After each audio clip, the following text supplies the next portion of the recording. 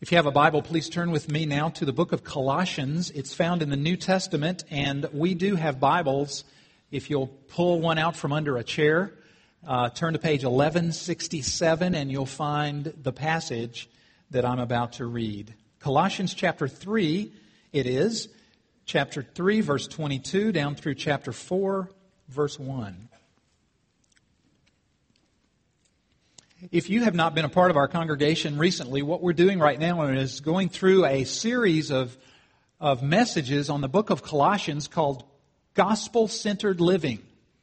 We're looking at a number of different parts of our lives that ought to be guided by the gospel, by the good news of Jesus Christ. And so we're not going through the book of Colossians chronologically, verse by verse, but instead we're looking at it topically. We're skipping around, finding different parts of our lives that ought to be lived differently because we're believers in Jesus. And today we come to a very relevant section of this book where we're talking about every single one of us. You know, for the last few weeks we've looked at things that have affected others differently, like we talked about marriage. Not all of us are married. We talked about parenting. Not all of us are parents. But today we come to a place where we're going to talk about your 9-to-5 life. And that affects you if you're a student, if you're an employee, an employer, a worker, a supervisor, whatever, a mother, a father, whatever you are in your work life is going to be looked at very clearly by this passage of Scripture. So let me read beginning in verse 22 of Colossians 3. Hear the word of God. Slaves, obey your earthly masters in everything, and do it not only when their eye is on you and to win their favor, but with sincerity of heart and reverence for the Lord. Whatever you do, work at it with all your heart, as working for the Lord, not for men, since you know that you will receive an inheritance from the Lord as a reward. It is the Lord Christ you are serving. Anyone who does wrong will be repaid for his wrong, and there is no favoritism. Masters, provide your slaves with what is right and fair, because you know that you also have a master in heaven. The word of the Lord. Now, the first thing we need to deal with here as we dive in is something that perhaps a few of you are curious about. And that is, when we read here about slaves and masters, you might be thinking, wow, I didn't know the Bible condones slavery. And so the question that maybe you are asking yourself right now is that true? Does the Bible, in fact, condone slavery? Is it okay to be a slave? Is it okay to be a master of slaves? Is that what Paul is teaching here? The short answer to that question is an emphatic no. And here's why. Here's why the Bible here in this passage is not condoning slavery. It's because the kind of slavery that Paul is talking about here and the context in which he's writing these words about slavery was very different from what we know as slavery and what we look back on with abhorrence in the history of our own country. In the Roman Empire of Paul's day, slaves and free people were practically indistinguishable. They made about the same amount of money. Slaves were not usually poor. In fact, a slave could hold a job on top of being a slave if he or she wanted to. They could buy their own freedom after they earned enough money to do so. Some slaves even owned other slaves, which is kind of unusual. So it was a form of sort of rising up the ladder of society. And few of these people were slaves for life. I mean, the maximum amount of time that most men and women were slaves back in Paul's day in the Roman Empire was something like 10 to 15 years. And so that's quite a different type of vocation from what we would consider as slavery and what we think of when we think of that word. For example, New World slavery or the African slave trade was brutal. And we're talking there about human beings being considered as chattel. In other words, they were owned as property by their master. A slave in the New World could be raped or maimed or killed legally. That type of slavery was also race-based, and it was based on kidnapping, which the Bible condemns very, very clearly. In fact, you might want to jot down 1 Timothy 1:10, because in that verse, Paul the Apostle puts slave traders in the same category as murderers and adulterers and perverts and liars. So beyond doubt, Paul did not condone, nor did the Bible condone slavery. Instead, what we're talking about here is really submission to authority. Just different forms of that. In fact, for the last few weeks, whether you knew it or not, we've been learning about submission to authority. If you've been here in the last few weeks, you remember a few weeks ago we looked at verses 18 and 19 and discussed wives submitting to husbands. So that's the context of marriage. The week after that, we looked at children submitting to parents. So that's the context of the family. And today, when Paul is talking about slaves submitting to masters in the text that I read, it's very normal for us to take that teaching and apply it to the common work relationships that you and I have. And so here's how I'm dealing with this text this morning. We're going to consider the slave-master relationship that Paul discusses here to be analogous to the relationship between employees and employers. Also between students and teachers. So you see, this almost encompasses everybody in our church. So I'm going to take Paul's teaching about these masters and slaves that he's writing about and apply that to your 9-to-5 situation. Almost everybody that I'm talking to here this morning is either a master or a slave. You're either an employee or an employer, a boss, a manager, a supervisor, a teacher, something like that on the one hand, or on the other, you're an employee, a worker, a laborer, a salesperson, a student, something along that line. Now, one question I hear a lot is when we're talking about employment is, how am I supposed to view my job as a Christian? Or if you're a student, how am I supposed to look at that as a Christian? What does that really mean? Can I live it out as a Christian? And what is a Christian view of it anyway? Nancy Pearcey wrote a book not too long ago called Total Truth. And in her book, she says that she talked to dozens and dozens and scores of people about their view of their job. And she writes that not one person she polled, not even one, could articulate a distinctively Christian view of work. That's amazing, and it's sad, because that's one thing we all have in common. We're all engaged in some type of employment, some type of student-teacher, employee-employer relationship. As I talk to people, I'm constantly hearing at least three different wrong views of work. For example, I hear some people say that it's a necessary evil. Is that how you feel about your job? It's a necessary evil. It's something I do so I can make money and make a living so that I can pay my bills.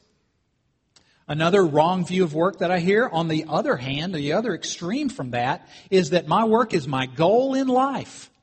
It's what I'm living for. I want to succeed so that I can make a lot of money, so I can retire early. See, those are two incorrect views of life, of work rather. That's not the way Christians ought to look at it. And then here's a third. This one is unique to us Christians. I hear a lot of people say that my job is nothing more than a place to meet people and do evangelism. In other words, that's all it is. There's no value in the work itself. My work is simply a means to an end to meet people so I can lead them to Christ. Now, there's much to commend that, and I'm glad that they're trying to lead people to Christ. But is that a sufficient view of labor? I say no. And so does the Bible. So what is a Christian or a gospel-centered view of work, of labor? Here it is in a nutshell. Here it is. A Christian view of your job is this. Basically, it says that your job is a sacred opportunity to glorify God and benefit people. That's a Christian view of labor. Your job is a sacred opportunity to glorify God and to benefit other people. Let's break that down and let me demonstrate it for you behind 4 different principles. If you're going to have a gospel-centered view of work and feel that way about your job, here are 4 things you need to know. Okay? Number 1, human beings were made to work. Human beings were made to work. That's principle number 1 if we're going to have a gospel-centered view of work. And there are three reasons that I say that humans are made to work. Let me go through these with you. First of all, work was one of the first things that God gave Adam in the Garden of Eden. If you go back in your mind to Genesis chapter 2, do you remember that the Lord took the man, Adam, placed him in the Garden of Eden? Why? To work it and to take care of it. That's what God said to Adam. I want you to work it and take care of it, Adam. Notice that God gave Adam a job before He gave him a wife. There's a lesson in there, by the way, for those of you thinking about getting married. The institution of work, of labor, came before the institution of marriage, if you'll go back and check in Genesis chapter 2. Work existed before sin entered the world also. Work is in Genesis 2, sin is in Genesis 3. And sin made work more difficult, but it didn't make work sinful. It didn't erase our calling to work. In fact, later on, when God gave the Israelites the 10 Commandments, you remember that? One of the 10 is a command to work. We usually call it the Sabbath day commandment. It's the fourth commandment. Remember the Sabbath day by keeping it holy. But what does God say right after that? 6 days you shall labor and do all your work. But the seventh is a Sabbath to the Lord your God. So the fourth commandment is as much a commandment to work as it is a commandment to rest. Secondly, why do I say that we were commanded or created rather to work? Because work was part of our creation mandate. Work was part of our creation mandate. A mandate is a commission. And in Genesis chapter 1, verse 28, when God created Adam and Eve, He said this to them. He said, now I want you to be fruitful and increase in number, fill the earth and subdue it. That is, bring it under the lordship of God. Bring it under the dominion or the reign or rule of God. That's what God gave Adam and Eve, a creation mandate. This means that you and I are charged with the responsibility to bring all things under the lordship of Jesus Christ and under the dominion of our King Jesus. We have a commission from God to do that. Usually when we think of commissions, we think of the Great Commission at the end of the book of Matthew, where Jesus says to go out and make disciples of all nations. And that is indeed our Great Commission. But long before God gave us the Great Commission, He gave us the creation mandate. Bring everything under the rule of God. And one of the chief ways we can do that is by working hard with our God-given abilities. The third reason why I say we were created to work is that we were created in God's image. And part of the image of God in us is to be like God, a worker. God is working all the time. And so like God, we are to resemble Him by doing our work. Work for you and me is part of our DNA. It's part of our design. Even on the new earth, after all things have come to an end in this present age, guess what? We're not going to be floating around on clouds playing harps. We're going to be on a new, renewed earth doing work. And the best thing about it all, we'll love it.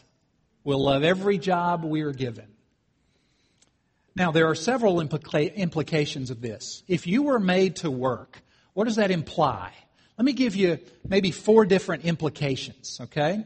The first implication that I can see is that work itself is a good thing.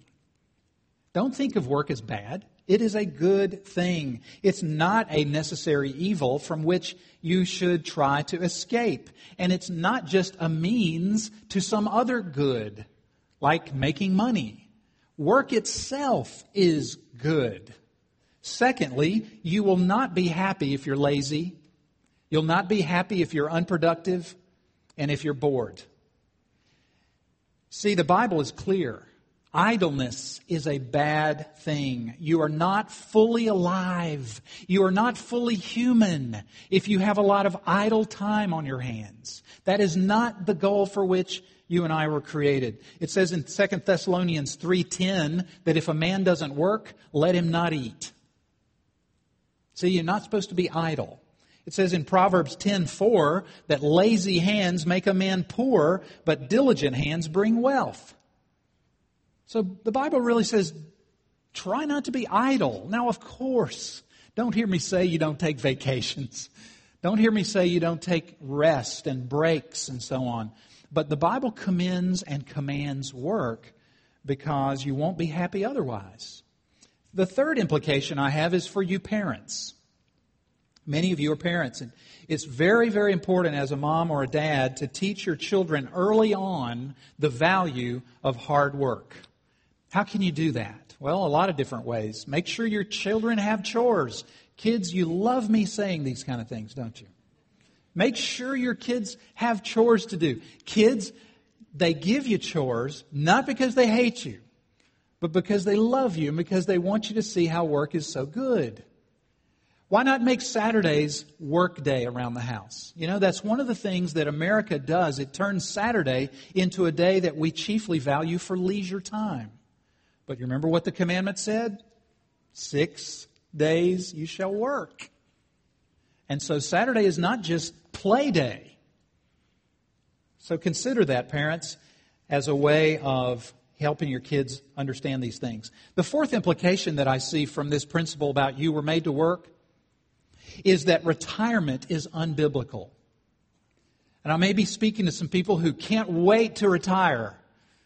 My word to you, the Bible's word to you is don't do it. Don't you dare do it. Even if you're no longer on someone's payroll.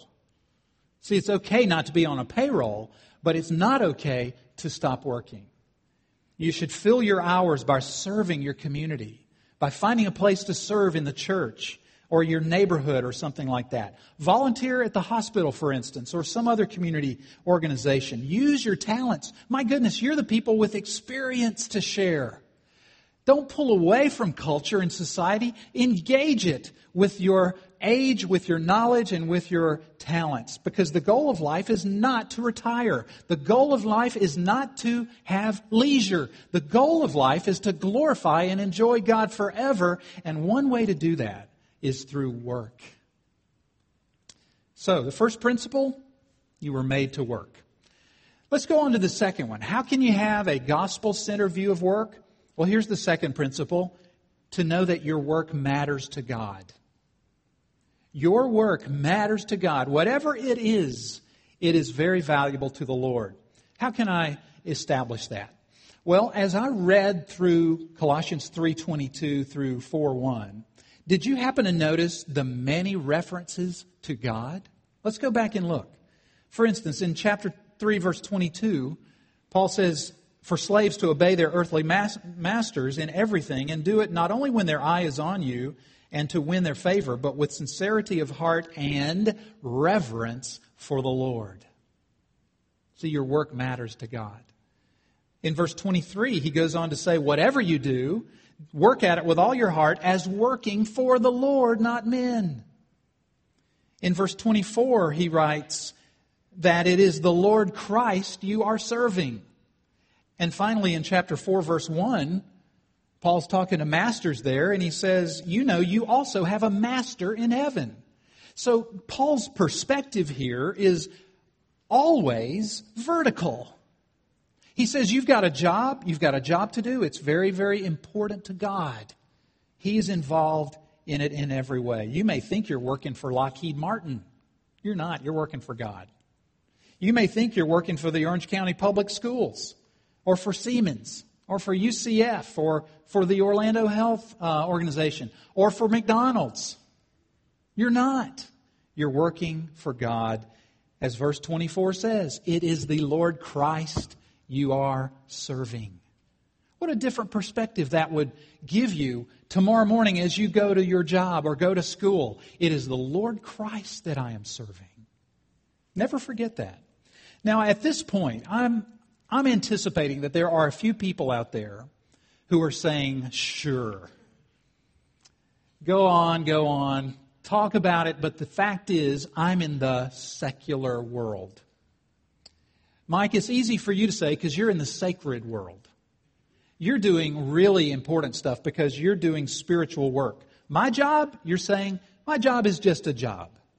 I'm just a secretary. I'm just an engineer. I'm just a teacher, just a homemaker, just a doctor. If I were doing something spiritual, then I would feel good about my work. then I would know that I'm really doing something important. But I'm not. I'm not a missionary. I'm not a preacher. I'm not a pastor or a Bible teacher or something like that. I don't work for Campus Crusade. I don't work for Wycliffe. I've heard people say this here at our church. I'm not doing anything important. I've heard this. I'm doing nothing of eternal value. My friend, let me disabuse you of that idea. Never, ever say that again if you're a follower of Christ. You know where that thinking comes from? Not from the Bible, but from the monastery. It's a part of monasticism. If you've never heard that word before, it means that way back, just after the death of Christ, there arose a movement of people who were ascetics. They thought that to be spiritual, they needed to separate themselves from the everyday world and live in a community that we would call a monastery. That's what monasticism says, is that spiritual work is over here, secular work is over there, and to be really important and valuable to God, I've got to be in the spiritual world. John Cassian was a man, he was one of the Desert Fathers.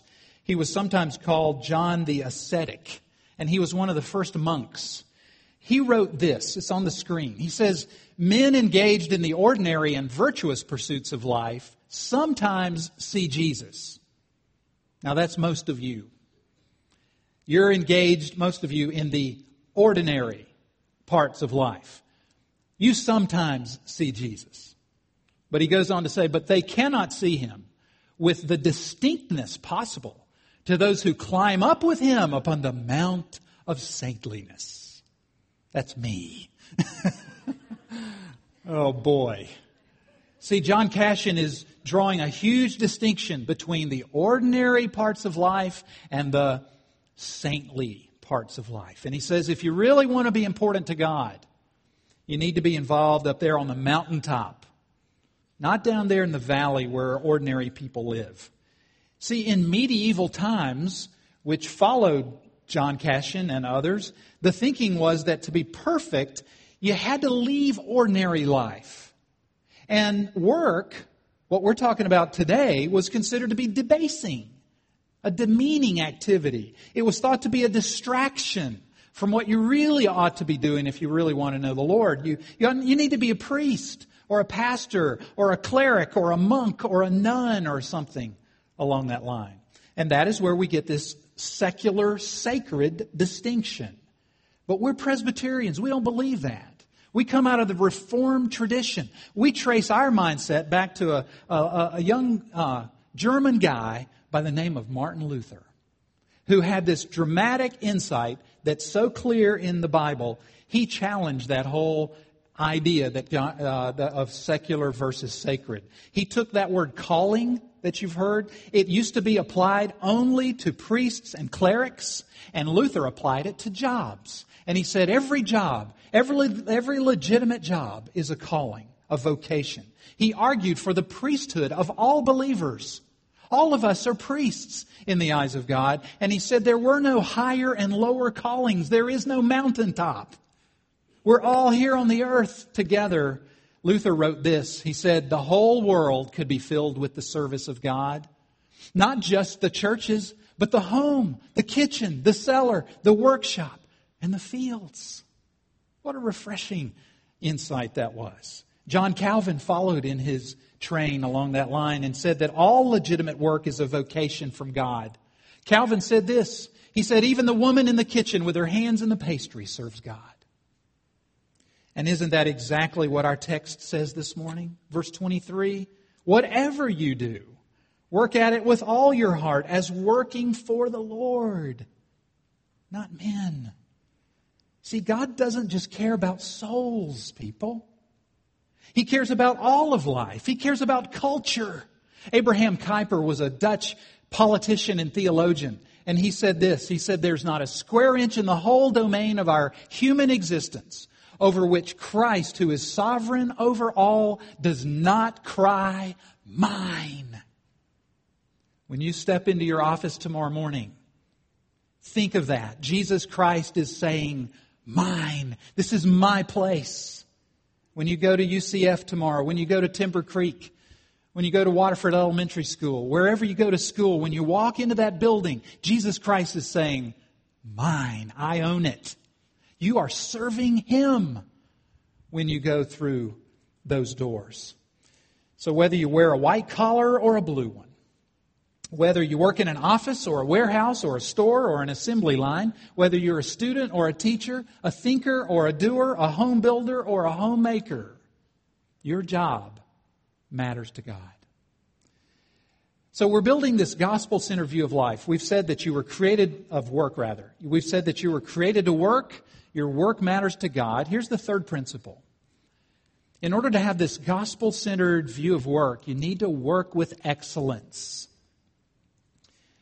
God calls you and me to work with excellence, whatever we do. So what does it look like to work with excellence? Let me show you 5 things that it looks like. First of all, it looks like this. Pay attention to detail. When you're on your job, when you're in school, pay attention to detail.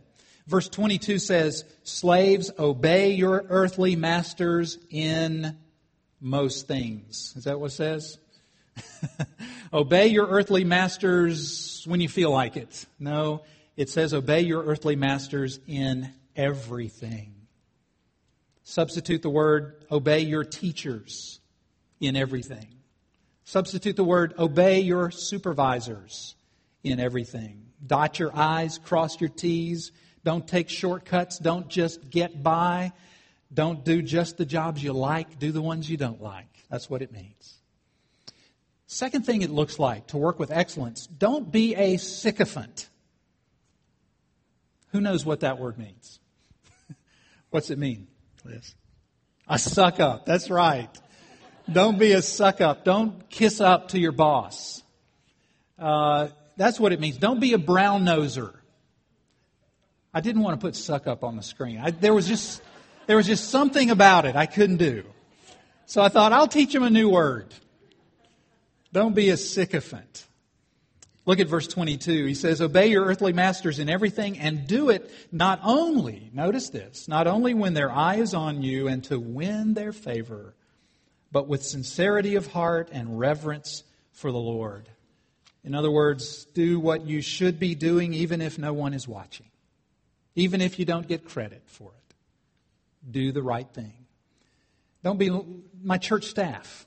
I hope you're listening, because every time I come into the office, suddenly they put away their playing cards, they stop watching TV, they get serious about work. Not really, I'm just kidding. I thought I'd just give them a little poke. Don't be a suck up. Thirdly, what does it look like to work with excellence? Work hard. That's what it means, work hard. It says in verse 23, whatever you do, work at it with all your heart.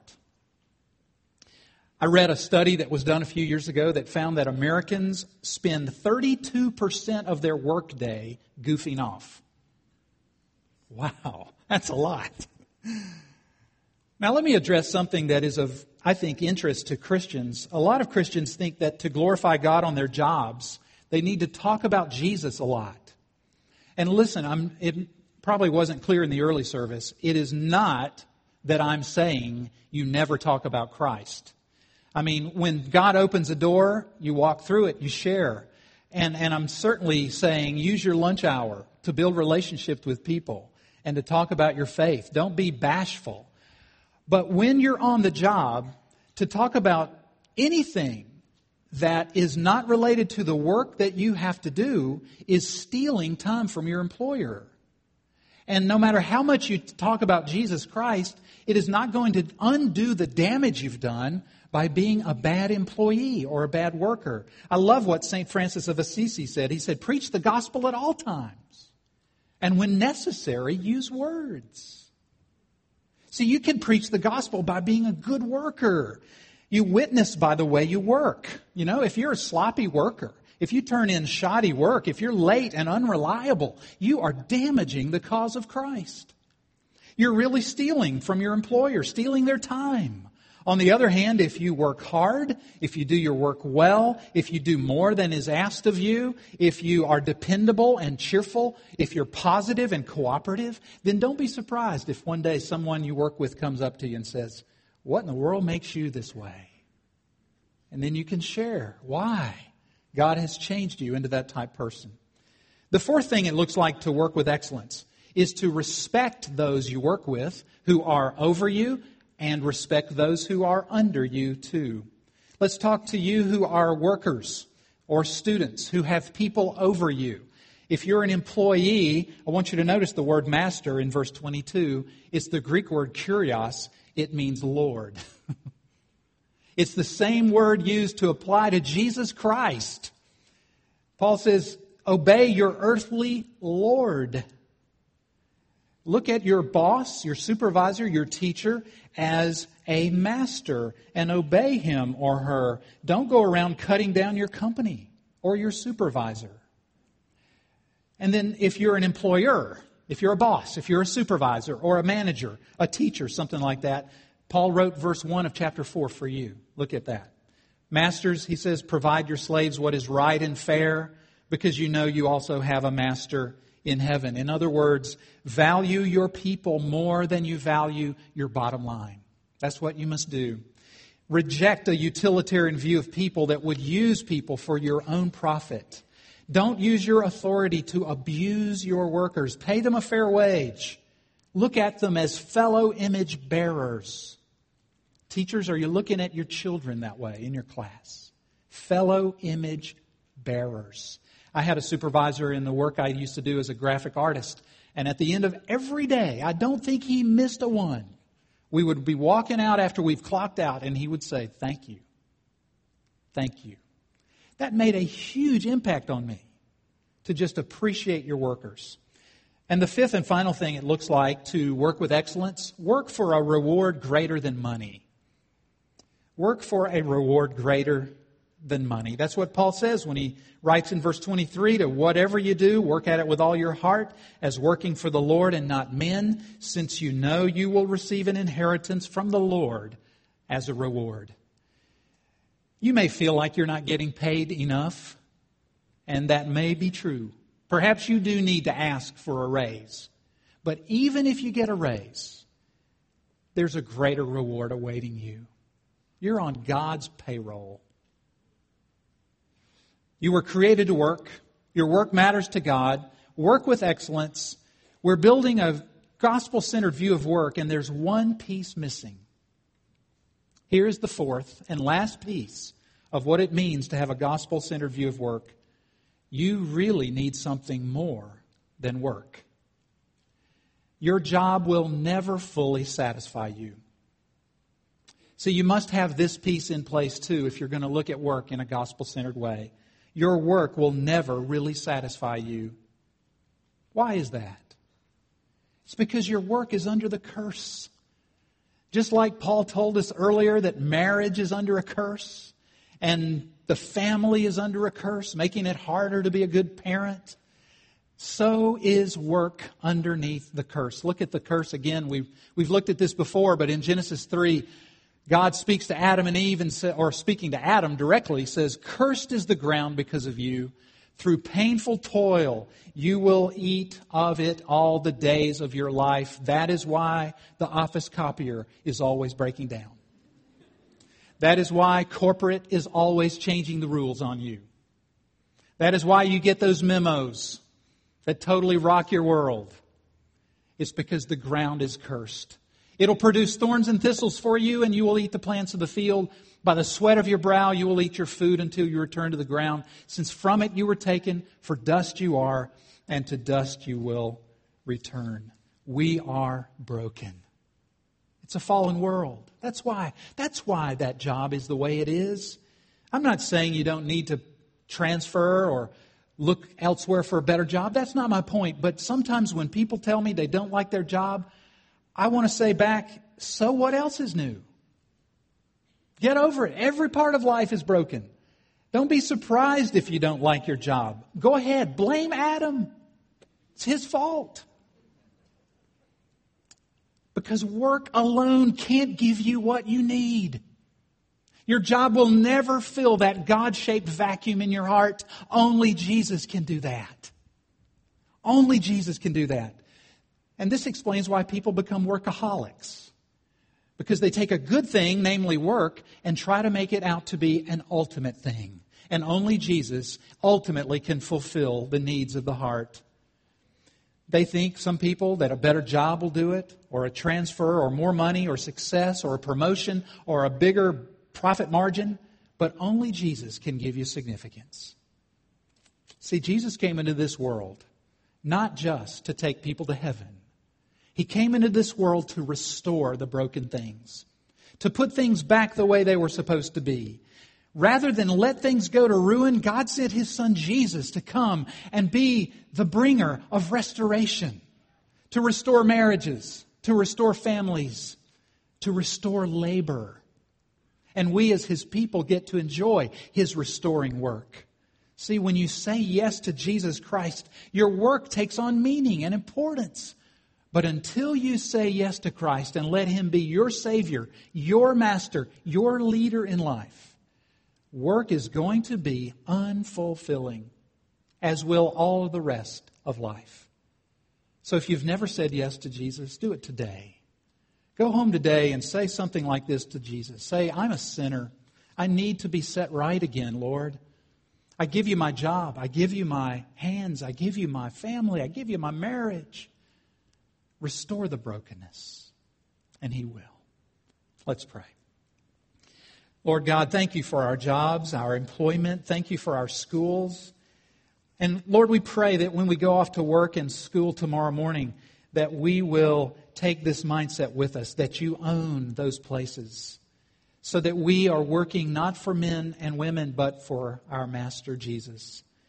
And we pray today, Lord, that if there's anyone here who has never really found that ultimate satisfaction in Christ, that they will understand that that's why they don't like their job. That's why they don't like their house. That's why they don't like many things. You're the one who is the ultimate need meter. Come in and meet those deepest needs of our hearts. We pray in Jesus' name. Amen.